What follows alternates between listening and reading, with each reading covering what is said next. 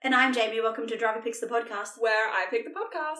And I shut my cake hole. And today we are going to be talking about the 14th episode of Season 3 of Supernatural, titled Long Distance Call. Jamie, what did you think? Okay, so either the lighting's getting better or my eyes are adapting to low light settings. Okay. It's been a hot minute since you've mentioned the lighting, actually. Yeah. What? The lighting was okay in this episode. I love so that. So either it's getting better or I'm just getting used to the lighting being shit, so like I can actually perceive it better. Okay. I'm so fascinated by this. I think there's an equal likelihood that it's both. Like there's 50% chance that they have improved. 50% chance you're like, what's the word I'm looking for? Adapting? 50% chance your standards have lowered.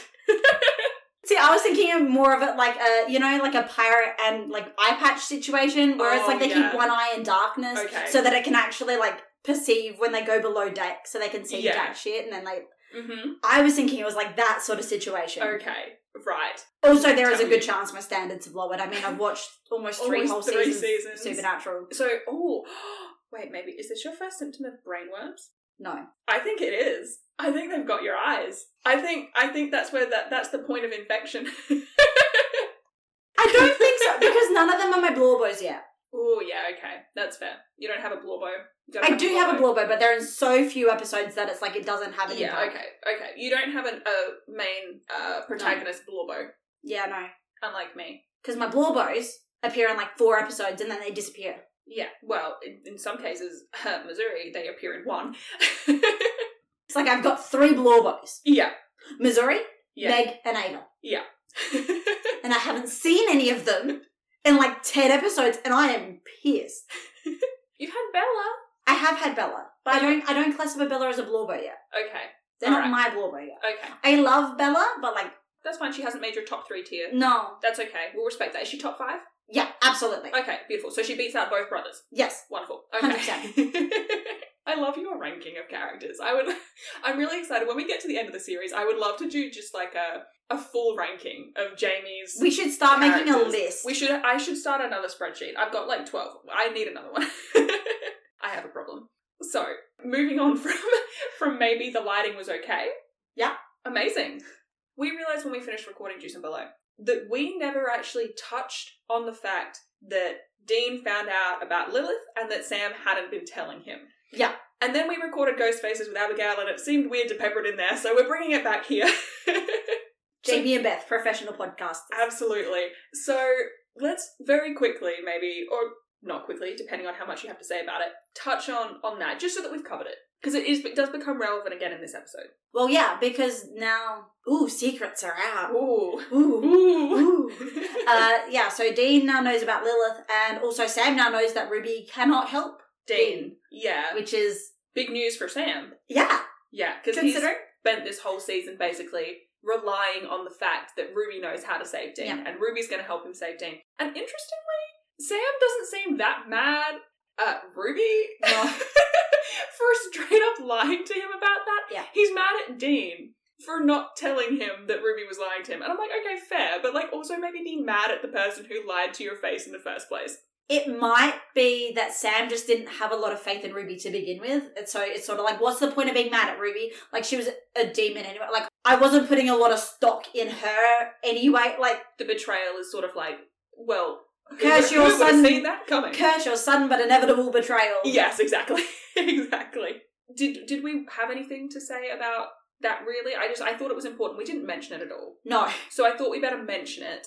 But did we have anything we wanted to touch on regarding that situation? Here's the thing. In this episode, obviously, I don't know if it's ever confirmed that the, like, demonic omens or whatever following the brothers around were just the croquet. The croqueta, I think. The croqueta. Yeah. It's a croquet now. Which they make they make a joke that it sounds like a sandwich. And they're not wrong. It does kind of sound like a sandwich. I'm calling it the croquet. I'm not. Not sure on the pronunciation. I, again, watched this with subtitles, so I don't actually know.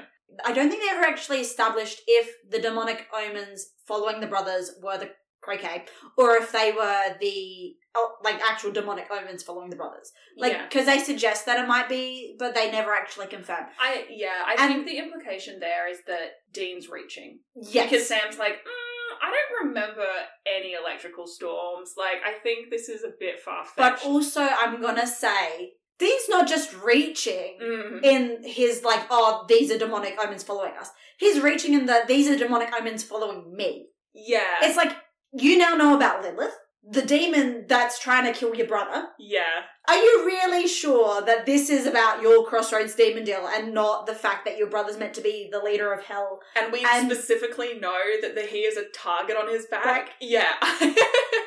Yeah. I think that's a very good point. Honestly, Dean, at this stage, is just, I think, so preoccupied with the fact that I think he says in this episode, he's staring down the barrel at hell. I don't think he has room for anything else.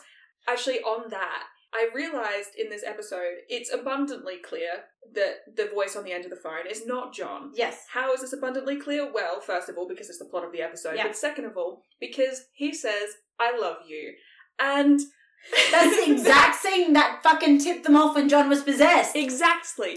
And Dean doesn't pick it. No. He has, no reaction to it. He's so desperate that he's... Exactly. He's so overwhelmed. The tables have turned. Sam's no longer desperate, it's now Dean. Look, honestly, I think they're both pretty fucking desperate. He is obviously... They take turns based on the episode, based on who's more desperate. Literally, they just flip-flop between, to be honest, quite fairly distracted by his imminent death sentence, really. Because at this point, what are we now? Episode 14. There's 2 episodes left of the season. So it makes sense that we're coming up to the crunch now. Yeah. And in terms of, the time that's passed in the show, we're coming up on that 1-year deadline. Yeah. It is not very far away. No. We can probably, I've said to you before, they tend to keep the schedule of the season relatively close to the schedule of a year has passed with each season. That's kind of how it goes. Which means the release schedule sort of mirrors in-universe time, roughly. Yeah, exactly. So if we're coming up to 2 weeks-ish left of airing time, that means that Dean's probably coming up to a month. Maybe a month and a half at a stretch. Yeah. And, obviously he and Sam are saying at the top of the episode that, they're working Dean's case right now. And that's what they've been doing these past couple of weeks. Working with Bobby as well, trying to find Bella, trying to find the cult, trying to, Dean says, we've just been chasing our tails. It's getting to the crunch. And he's so overwhelmed and caught up in it that it's making him sloppy. Yes. And that's really, really evident in this episode, particularly. Because he is making some rookie mistakes. And, at this point, we know Dean is good at his job. Yeah. We've talked about before, he's shit at talking to people. Yeah. But other than that... And Sam even calls him out on it in this episode. Mm-hmm. He's like, you are going on no hard evidence. Yes. Here's the thing, it's not like he has, one piece of hard evidence and then several pieces of, kind of evidence. Yeah. It's all kind of evidence. None of it is definitive at all. Yeah. And also there's no evidence that killing the demon that holds the contract is actually going to fix everything. Actually let him out of his contract. Yeah. That's just their hope. Okay. Sorry. Let's derail this for a moment. Absolutely. Go ahead. So we've just talked about how even killing the demon that holds the contract won't necessarily let him out of his. What if demons have wills? If you kill a demon, they have a will that passes along the souls that they own. My God. So when a medical professional retires and they have to to on their existing clients to other medical professionals, the same thing. And you'd assume that whoever holds the contract and they own the soul once the contract comes to pass, right? Yeah. So imagine if you're the big head honcho of the Crossroad Demons and you just have owned all of these souls and you're okay, this one's going to Steven, that one's going to Stephanie. I think my blubber over there would really like to torture that one for eternity. He can have... I wonder if it's, very specifically, okay, you know how people will trade, collecting cards? Can you imagine if it's, this person gets, this celebrity's soul? Yeah. As hilarious as that concept is, I will just explain a little bit when it comes to... Oh, I don't think it's going to be... I'm just thinking it's hilarious. I think it would be hilarious. However, when it comes to the Crossroads deals, it's kind of if you imagine... It's very much like a conglomeration, like a company. Mm. So even if you are if you, the individual as a Crossroads demon... the individual Crossroads demon being I'm just the sales rep. Yes, exactly. They have made that contract, but that contract, like, that soul doesn't actually belong to them. It, belongs to the company. Yeah. And so they wouldn't be able to just be like, here, have this soul. But it also means that, yes, Sam killed the Crossroads Demon. That didn't void the contract. He killed a Crossroads Demon. Demon. Which is why they're now trying to, like, go up the ranks and, like, find the Crossroads Demon. But ultimately, I think even that it's not really guaranteed to do anything, because you would That's assume what I'm saying. Like, someone else will just get promoted into that space, and then they will have the contract. Like unless you're going to kill every single demon one after the other in, like, a lineup until you run out and there is no one left to take the contract, it's still going to be a contract. And then, I mean, it's supernatural. Yeah. And not just the show, like, the element of supernatural. The contract could have, like, a supernatural element where, like, the person who made it doesn't have to still be alive to cash in. Yeah. You could still die. Like, it's a ridiculous concept. But also, I think it's born out of desperation. Yeah. And people who are desperate will do desperate things. And it's perfectly exemplified in this episode. Yeah. But yeah, no, I think it's, very funny, though, that their thinking at the moment is literally just like, oh, well, if we kill the demon who holds the contract, then I'm out of my contract. It's like, no, that's not how contracts work, mate. Yeah. Like, even non-supernatural contracts don't work like that. Like, if you make a deal with one mortgage broker and then that mortgage broker dies, you don't just not have a mortgage anymore.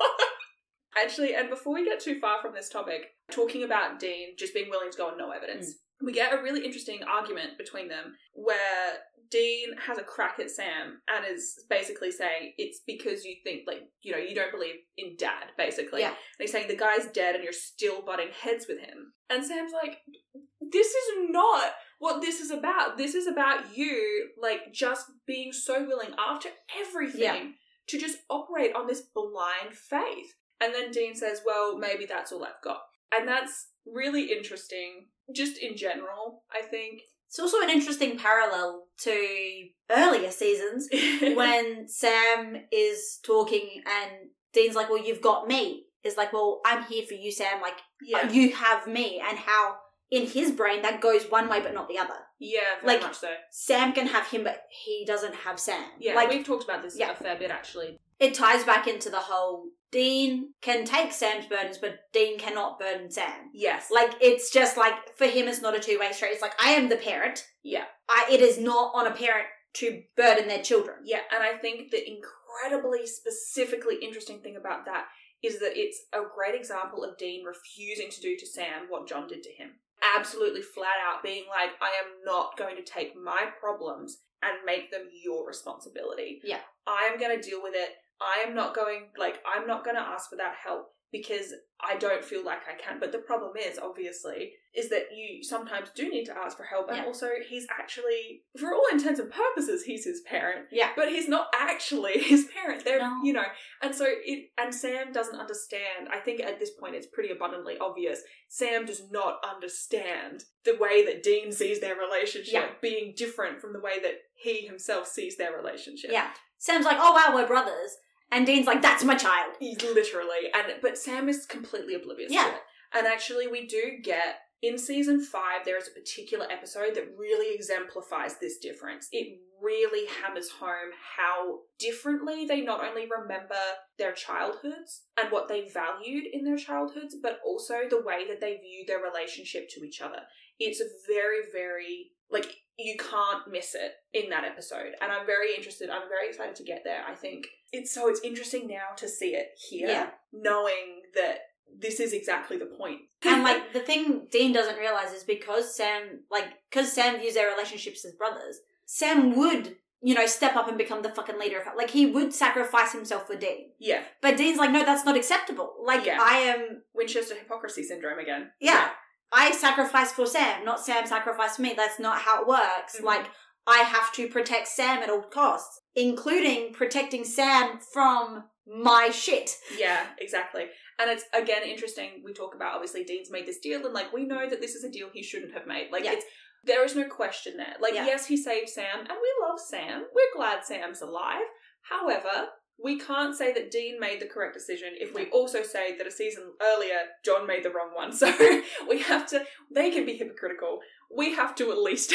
I'm going to say this now, though.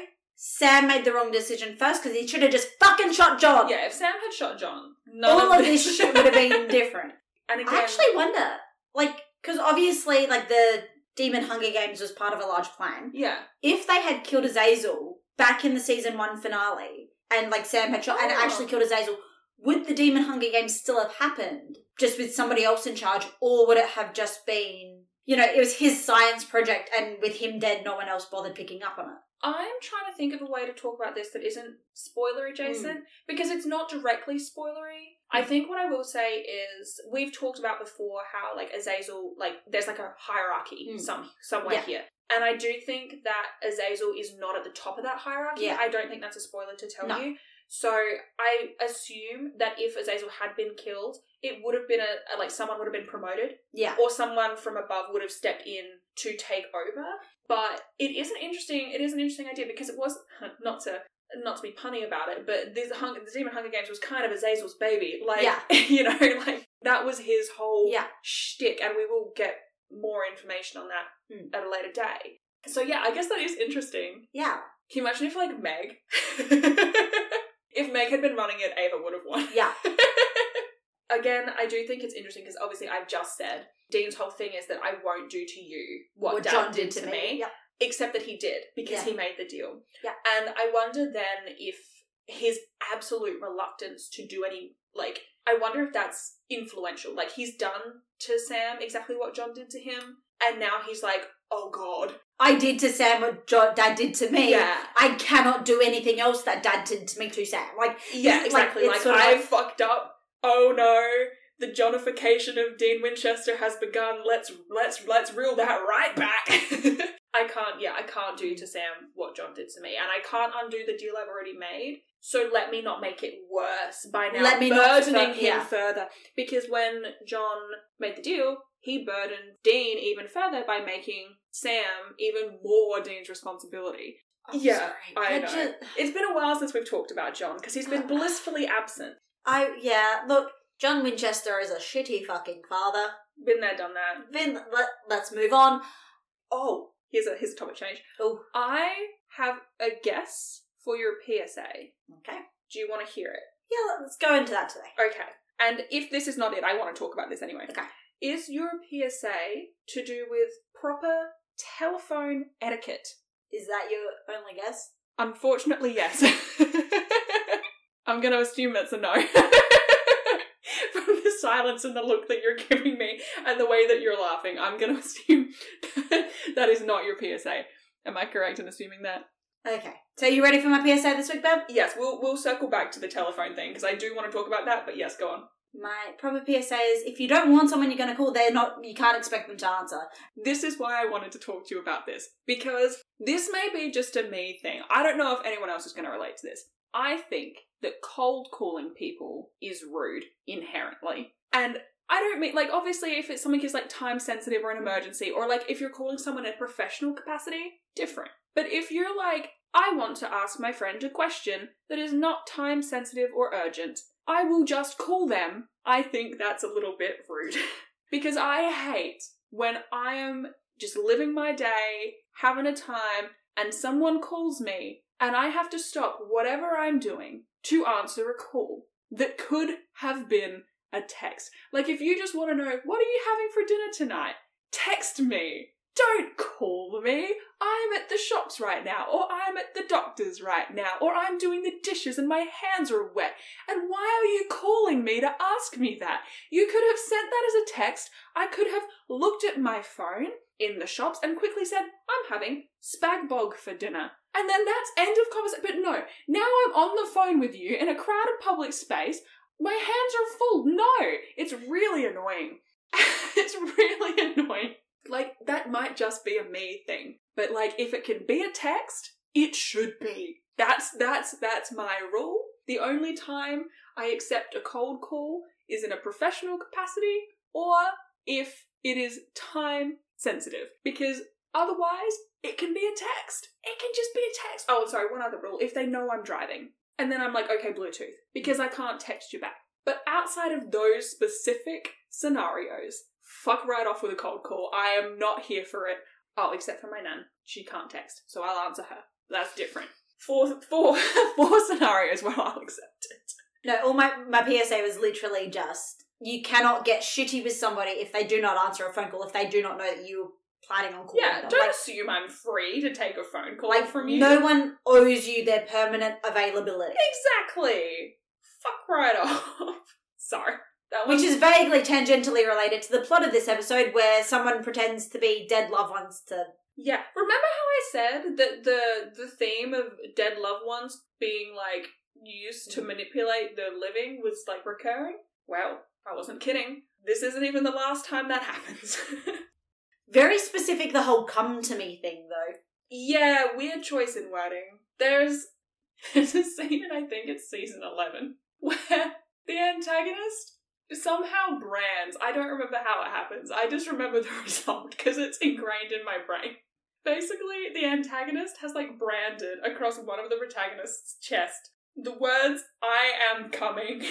Oh my god, I've seen the screen cap of that on Twitter because it's Cass. And it's like... And he has to just walk into this scene. They're like, "Cass, what's wrong?" And he just opens his shirt and it just says, "I am coming." I don't know why they thought that was a good idea. It's so funny. It's so dumb. It's so dumb. And it's what this episode reminds me of. Once you've recovered, let's move on to... we need to talk about it. Okay.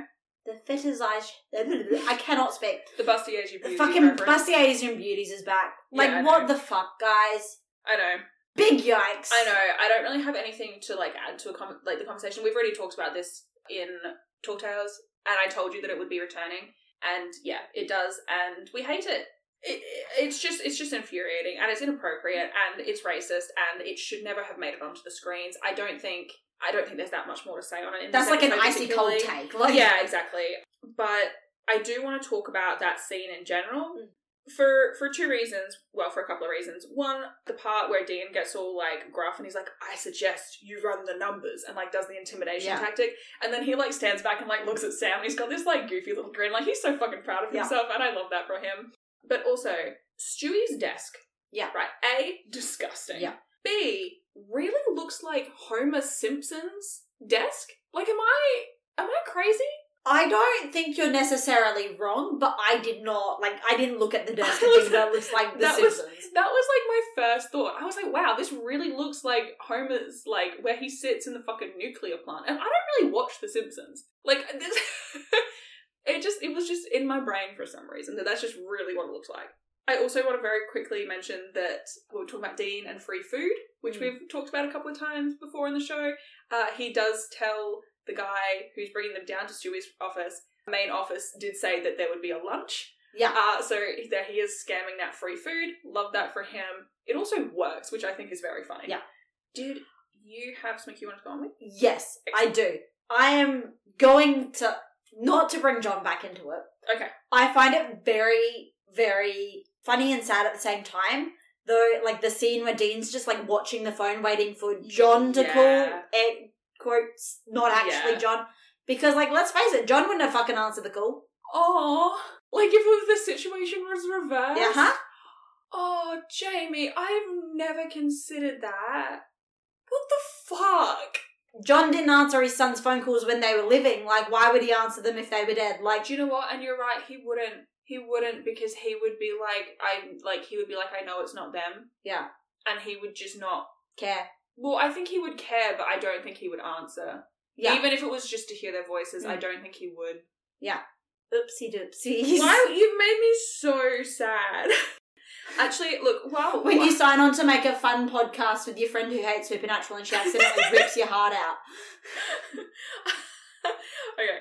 I do very quickly want to just touch on, though, just in this terms of the plot for this episode, how fucking traumatizing it must be to be on the phone and hear the voice of your dead loved one. Especially like Lainey and her younger brother. I can't remember his name, but yeah, I think just the concept of this episode, like we talked about before, like the weird specification of like "come to me" or whatever. It's like an interesting choice, but just the overall concept is just fucking heartbreaking. Actually, it did remind me, for anyone who's seen Buffy, it really did remind me of the episode where there's this, like, ancient demon that gets scanned into the school's, like, internet. Through the, like, they're scanning, like, books and something, kind of just, like, it pulls it out of the page and into the computer, and, like, Willow ends up talking, and, like, having, like, this online boyfriend that ends up being, like, a demon.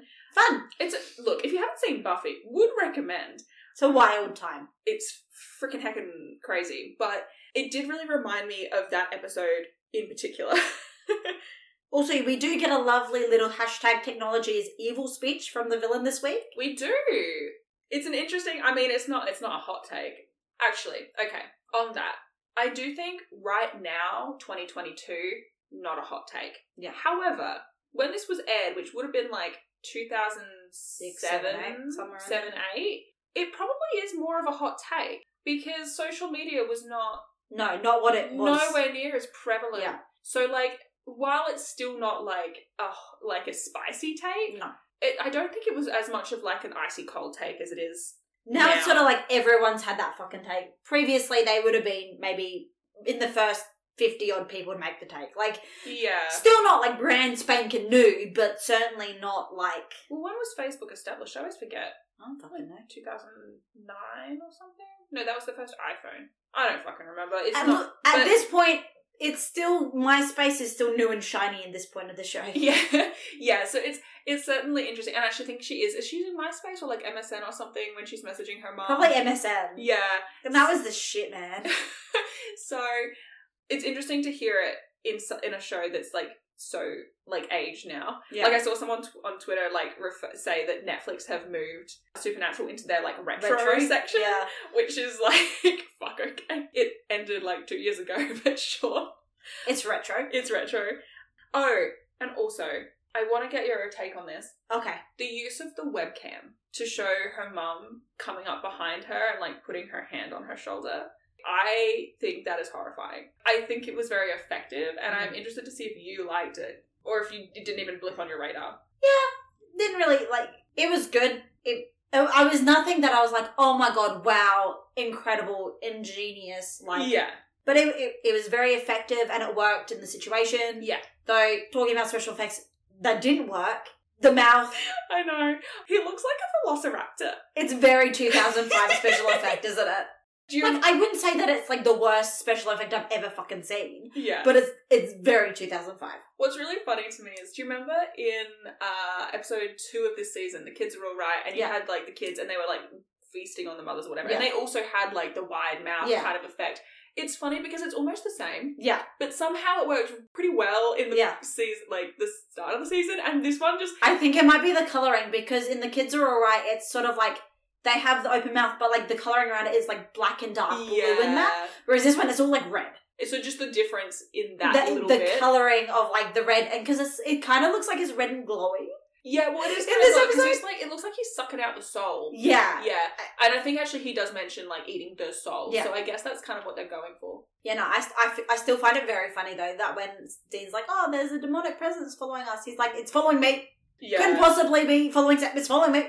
One thing that I did want to touch on is that Sam, when Dean tells Sam that John called, and Sam's like, well, what did he say? And they're like, talking about it. And Dean's like, well, what do I do if he calls back? Like, what do I say? And Sam's like, hello? And Dean's like, hello? Really? That's what you're going to come back with? And Sam's like, I don't know. That whole interaction is, first of all, very funny, but second of all, really funny in retrospect once you've seen an episode in season 6. So, when we get to that episode... Again, accidental foreshadowing. Not necessarily like foreshadowing, but it's like a hilarious kind of mirror. Yeah. And I was watching accidental that scene, parallel. I was watching that scene and I was like, damn, Sam, you really flipped on your opinion of the use of the word hello. We'll come back to that. There's also, like, Sam also is like, oh, what did he sound like? And Dean's like, Dad! Yeah. He sounded like Dad! Like... Sam's confusing in this episode. He doesn't seem to understand how phones work. Speaking of the dead loved ones over the phone, I realised that the situation with Lainey and her mother is very upsetting. Like, I understand that fully. However, I do think that it's really funny that when she's explaining to Sam that she's heard from her mother on the phone, and Sam's like, well, that's not weird. What are you talking about? And she's like, she's dead. And then she specifies, 3 years dead. And I'm like, would it be less weird if she was less, I think it's more so, well, she's been dead for years. Yeah. But would it be weirder if she'd only been dead a week? That's my question. I'm like, why? If she'd been dead 10 years, is that weirder than the fact that she's only been dead 3? Or would it be weirder that if she'd only been dead a week? I think the implication is, it's not, it couldn't just be, a voicemail or something, and technology on the fritz or anything. Yeah. It's, no, she's... Fully. There is no way in hell that, this has been organised pre-death. Yeah. Okay. See, that makes sense. Because I was like, what difference does it make how long she's been dead? If she's dead, she should not be able to call you. She can't type. Oh, I wanted to talk about the boys in their suits. And the fact that Lainey immediately clocks that Sam's is, a cheap suit. Yeah. But what gets me, she's like, you're not from the phone company. You're in a cheap suit and you're, driving a rental. It's here's the thing. Both of those are easily explained. One, the phone company may not pay that much. You don't fucking know. Yeah. And 2, if he's from the phone company, he might be from a different office and has flown in to try and deal with this fucking issue that they're having with the phone lines. The only thing that, made me, understand that is, I don't know if this is, just an Australian thing or if this is, global or whatever. But if, Telstra came to my house or even, Optus, they would not be wearing a suit. Probably not, no. Never. They'd be wearing, a branded polo with a lanyard that had, their, ID or whatever on it, and maybe chinos. Yeah. They're not wearing a suit. They're certainly not wearing a tie. Yeah. They would have a little clipboard and they would absolutely be wearing a lanyard. Yeah. Absolutely. But not essential. a tie. Yeah. Oh yeah. The lanyard is key here. Yeah. And that would be it. If someone showed up in a suit and was like, I'm from the phone company, I'd be like, first of all, which one? That's my other thing, actually. They never give the phone company a name the entire episode. And I was like, just pick one. To be fair, though, if someone showed up at my door and I wasn't expecting them, I would not answer the door, which is, again, the cold calling thing. Yeah. I think it's kind of rude. But if someone from, Telstra showed up to someone's door unannounced, they would get told to fuck off. Yeah. We hate Telstra here. Particularly Telstra would get told to just fuck off. But maybe not in a rude way, but in a thing, though, I actually think their sort of cover story is one of their better cover stories that we've seen so far. Mm. Because, it makes sense. If they're having issues with, phone lines in a certain area, it makes sense for someone from the company to just be going and just being like, oh, hey, look, we've been having, reported issues with service. Have you experienced anything like this? Yeah, and it's also so they can sort of judge the scope of the problem. That makes sense. In my brain, that's not... It's not a huge leap. And it's also probably less of an offence to impersonate someone from a phone company than, an officer of the law.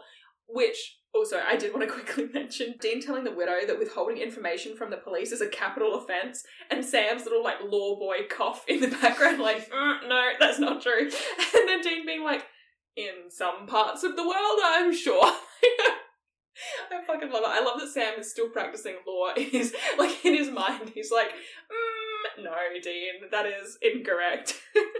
I also love the widow being sassy. I love when the victims of the week get sassy with the boys and they're like, did you see anything weird? And she's like, you mean besides my dead husband? Love that for her. Because, obviously, you ding-dongs. Oh, I do kind of want to talk about the phone call with John before we... Oh, okay.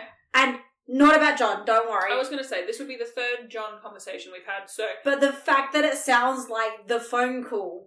it sounds like they didn't get Jeffrey Dean Morgan in to record the lines. It just sounds like they took different segments of, and cut them from, different scenes to make this phone call. The audio quality on that is, really weird. And I don't know if it's just because they were trying to, sell the bit of, it He's being calling from the afterlife, yeah. But, it to me, it kind of sounded like he wasn't available to record the lines. So they just went through all of his appearances and just, cut out. I fucking hope that's what they did, because that is hilarious. But just, there's weird pauses where they don't seem to be necessary. Yeah. And I think it might have just been a stylistic choice to, sell the bit.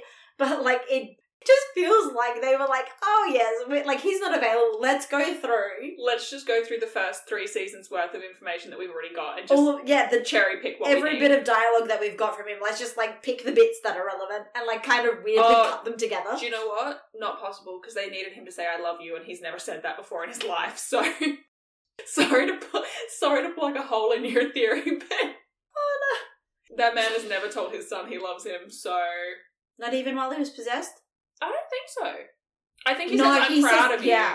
Yeah, which is, again, would never say that. Yeah. I do think it would be hilarious if they had done that, however, unfortunately, because John Winchester is such a shitty parent, I can prove that it is incorrect. Yeah. Hilarious observation, though. Okie dokies. Oh, I wanted to make a quick note. When Sam and Dean are in the museum...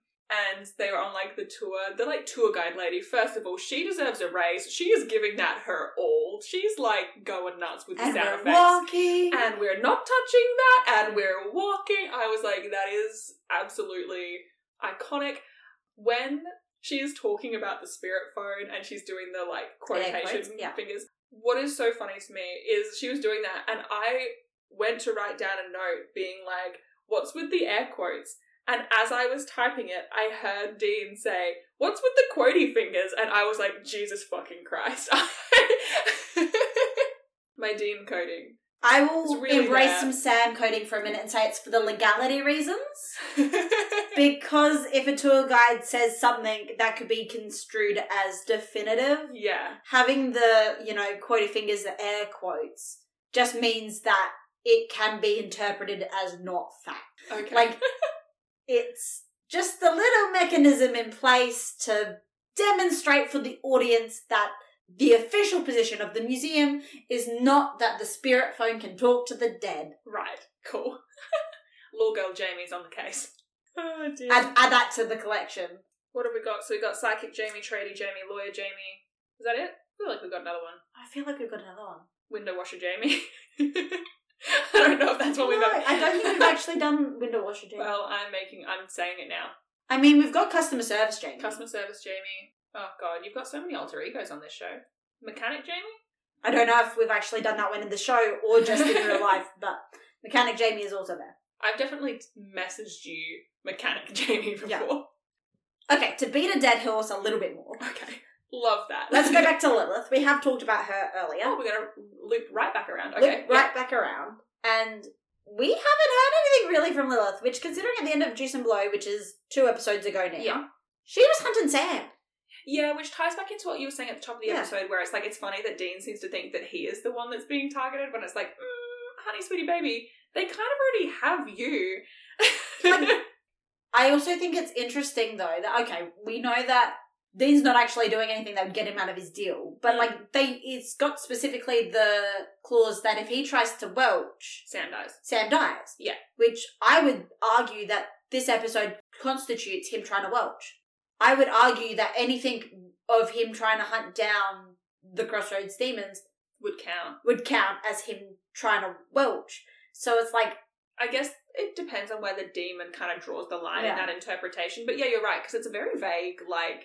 And considering that I'm assuming what the demon wants is Sam dead and Dean dead, I'm surprised that it hasn't been an issue that they're working Dean's case. That they're, because, he's trying to welch, full stop. That is... I guess plot-wise, they kind of just have to let it slide, because otherwise they would just have to kill them, and then that would just be the end of the show. Oh.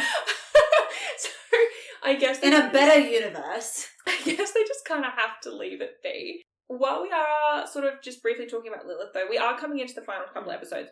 Do you have any thoughts going into those last couple of episodes, or is it not? I mean, they haven't given us a lot of information, so I'm not expecting you to have much, but just on the... Well, I'm assuming the season finale will contain 2 things. Okay. Dean dying, or successfully managing to bolt on his deal. Yeah, so it's one of 2 options. Yeah. The conclusion of that plot line. Yeah. And 2, I reckon Lilith is going to find Sam. Okay. There's going to be some sort of fight and showdown. Or blah, blah, blah, blah, blah. Whatever. At this point, we know that Lilith is trying to kill Sam. Because I think Lilith is probably vying for some sort of power in hell. Mm-hmm. And unfortunately, Sam has a valid claim to that power. Yeah, so it's almost like Sam has like a stake in the throne, and she wants to eliminate that.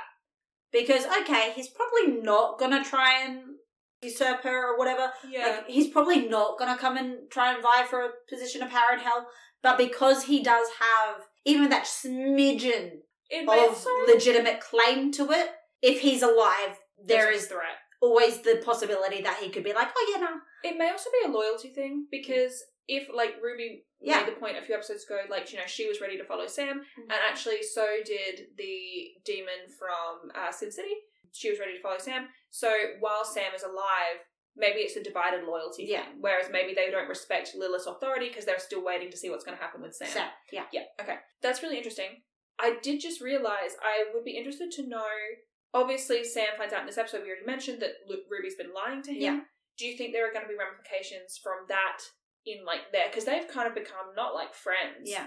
But, like... Frenemies. Frenemies is a good descriptor, I think. Like, they're kind of, like, mutually benefiting each other in the way that they aren't actively trying to murder each other and Ruby keeps saving their lives. Yeah. So, do we think that's going to have an impact?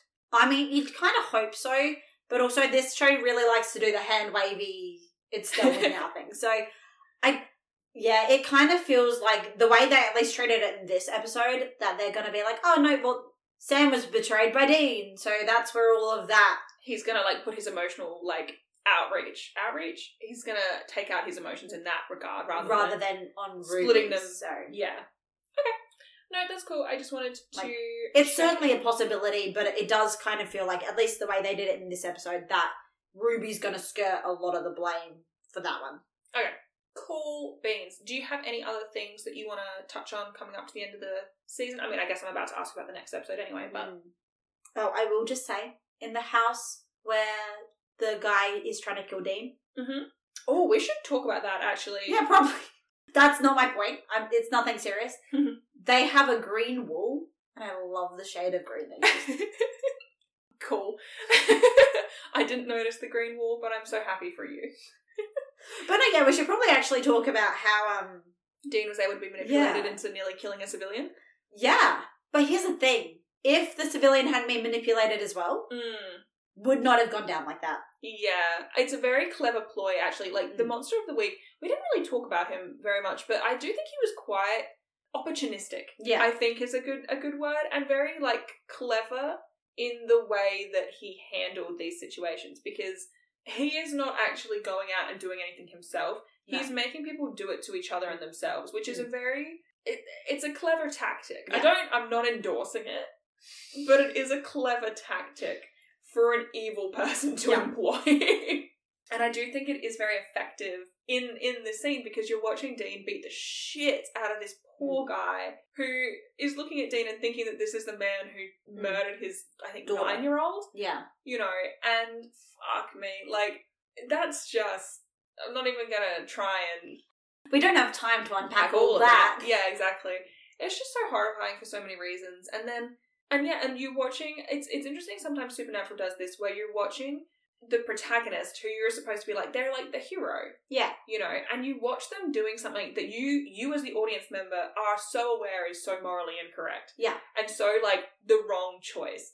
But it's really conflicting, because you're like, you're supposed to be, like, the upstanding hero in this story, and you're just not. Yeah. And it is something that they do on and off throughout the series, and I do find it interesting when they do it. But I think it's also really important to acknowledge that, yes, Dean is objectively making the wrong decision. Mm-hmm.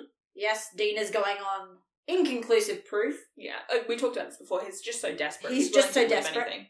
But even then, his desperation only goes so far, because he does still have the holy water, and if the dude hadn't opened with trying to shoot him with the fucking shotgun, Dean would have started with the holy water, realised it wasn't a demon, and it would not have gone that far. Yeah, and interestingly, this comes back to something that we talked about, I think, in Folsom Prison Blues, 2019, and we talked about how when Dean is fighting, he's fighting to incapacitate. Like, he's not fighting to, like, maim or kill. He's fighting to be like, I've won. Yeah. Accept that I've won. And I think in this instance, like, he goes in there not going in there to kill the person, obviously. Yeah. He's going in there to exorcise the demon. Yeah. Which we don't actually get to find out if that exorcism works. No. Because there's no demon to exorcise. So I think it would be interesting. I don't think they ever bring it up again, but it would have been fascinating for them to just hold on to that and, like, test it out next time they saw a demon. Because they just, I mean, to be fair, it could have just been an absolute mumbo-jumbo. Although Bobby and Sam did look into it and say it wasn't exorcism. So... They said it wasn't exorcism, but there's no proof that it would work. Do anything more than a normal one. It's like, theoretically, it could work. But also there's no recorded proof of it working. Yeah. So it's like, you can't tell if it's like, it's just never been tested before, or if it just doesn't work. I think it would be interesting if they had kept it just to, like, test it on the next month, like, the next demon they actually did have. Yeah. But yeah, like, he doesn't go in there, obviously, to hurt the human host. He goes in there to kill the demon. Hence why he goes in there and he does the devil trap and all that sort of shit, which... Yeah. The dude just walks straight out of it and he's like, oh, fuck, he's not possessed. Yeah, exactly. And anyway, that whole scene is really sort of confronting, I guess, because sometimes they get it wrong. Like, sometimes they get it wrong and, like, innocent people get hurt. And, like, that poor fucking dude, like, how is he supposed to come to terms with that situation, I guess? Like, he just doesn't get to. Oh, I do very quickly want to mention the way that the monster dies. I can't watch it. It's so... I hate it. Like, it's effective. It's horrifying. I can't watch it. I don't really have anything else to say about that. I don't like it. Yeah, look, I will agree. The final bit is effective. It was really fucking pissing me off, the fact that they kept on, like, cutting backwards and forwards from the spike. Yeah. I think it would have been more effective to show it, like, once, in, like, a passing shot, and then, like, for it to be like, oh, fuck, that's how... Because, like, Sam has, like, a knife, and it seems like a very specific knife. I think it's actually the monster's knife, because he uses it to kill Stewie. No. Sam has the knife when he threatens the dude who's not. Oh, when he threatens Stewie. Yeah, and then... But I don't think... The monster knocks him out, and then knocks Stewie out, and then uses the knife that Sam was threatening Stewie with to kill Stewie. Oh. It's the same knife. Well, there you go. So I was out here thinking, oh no, like, it's the knife that's significant, and not like the placement of the stabbing that's significant. Oh yeah, that's a good point, because that's why he was going to stab Stewie. Yeah. Dude, I didn't even fucking notice that. God, this is why we need the both of us, because if it was just me on this podcast, just talking into a void, I would... Because it looks like a very, like, it's a weird shaped knife. It doesn't look like just like a normal knife. Like, no. It's not just like, So I was thinking, it's like... Needs to be this specific. Yeah. Because you know how some of them are like, it needs to be like silver, or it needs to be this. Yeah. We talked about it a lot in 220. With the gin. Yeah. Yeah. And how, like, some of the shit is, like, so fucking hyper-specific. Yeah, so I didn't realise that what Sam's saying when Sam's going on about, I know how to kill you, was the specific placement of, like, the stab rather than, like, the blade. Almost like an Achilles heel type of situation. Yeah. Yeah. So, yeah, that's why I was okay, yeah. I think it would have been, I don't know, better if they had just, like, shown it once and then, like, rather than do this, like, constant, because, like, just kind of annoyed me. Yeah. Though I will say the scene with Dean in the house, right, like, the shotgun shot, like, it was, like, middle of the night and I had my headphones in, like, that made me jump out my fucking skin because I was not anticipating the shot out of fucking nowhere. Look. Because, like, I was prepared for, like, the door to be, like, broken down or whatever. Yeah. I was not expecting the shot through the door. Is that the first jump scare that you've been, Probably, that's been effective? Yeah. Wow. Damn. I'm normally pretty good at, like, seeing jump scares coming. And, like, you know, I don't jump very easily. Like, I'm not a jumpy person. Like, not to say I never jump, but, like, generally speaking... But yeah, I didn't see that coming, and because it was so loud. Like, yeah. Again, I was watching volume down, subtitles on today. So okay, so I think that just about does it for this week's episode. So, Jamie, how would you rate Long Distance Call out of 5? I think I'm gonna give it 3.5 out of 5. Okay, yeah, like it was okay. It was an episode, but it just it didn't. It wasn't as fun as something like Ghostfaces. Yeah. But it was, like, kind of just, like, a general monster. And, like, that's alright. Not good, not bad. I think pretty middle of the road. I agree. I think Supernatural does this really funny thing where, like, right before the season finales, they always have, like, sort of a chill episode, which I guess is supposed to, like, give you a break before stuff's about to get, like, real intense or whatever, but this is that episode, I think, for this season. It just kind of feels like it's kind of a bit of a filler. Yeah. Really. This episode could have been put basically anywhere in the season. And it wouldn't have mattered. And it wouldn't really have mattered. Like, it would have changed a bit because of depending on how far along Dean's deal was. The reason it works well here is simply because Dean's desperation really makes sense here. Yeah. Like, that's... Exactly. That's why... But you could easily... Like, only slight tweaks would be necessary for it to be... Applicable literally anywhere in this season. Yeah, exactly. Cool. No, I think 3.5 is a pretty fair rating. Next episode is titled Time is on My Side. Do you have any thoughts, feelings, predictions, fears? So... Seems like kind of an ironic title. Yeah. Time is on my side. Like, sounds like Dean's in denial. Isn't he always? I'm going to assume that it's going to be Dean's losing is so heavy sort of episode, just because it is a very ironic title for, like, the fact that time is not on Dean's side. Like, Dean is the rapidly running out of time. Like, that is the whole, like... That was the premise of this episode. Yeah. That we just watched, yeah. That's the premise of this entire season. Like, this entire season is, like, to give it, like, a subtitle, it's like, Dean is running out of time. Yeah, that's the tagline of season 3. That's the tagline of season 3. Like, yeah. So I'm going... Sam is stressed. Dean is running out of time. So I think we're going to see a couple of things in this episode. I don't have any, like, big overarching, like, plot things for this. But, like, I think, one, we're going to get some stuff with Dean's demon deal. Either, like, a shot in hell of getting out of it. Yeah. Or, like, more information about how that system works. Sure. I think we're going to get some more Lilith content. Okay. I think we're going to get some more Ruby content. Yeah. And I think we're going to get some more Bella content. Ooh, okay. Because I think they're going to need the gun to go into the finale. That's a really good point. Yeah. And so I think this is going to be... Like, this is going to be the episode that gets them into the position that they need to be for the finale. Okay, so you're expecting... So season 2's finale was obviously a 2-parter. This is not a 2-part finale.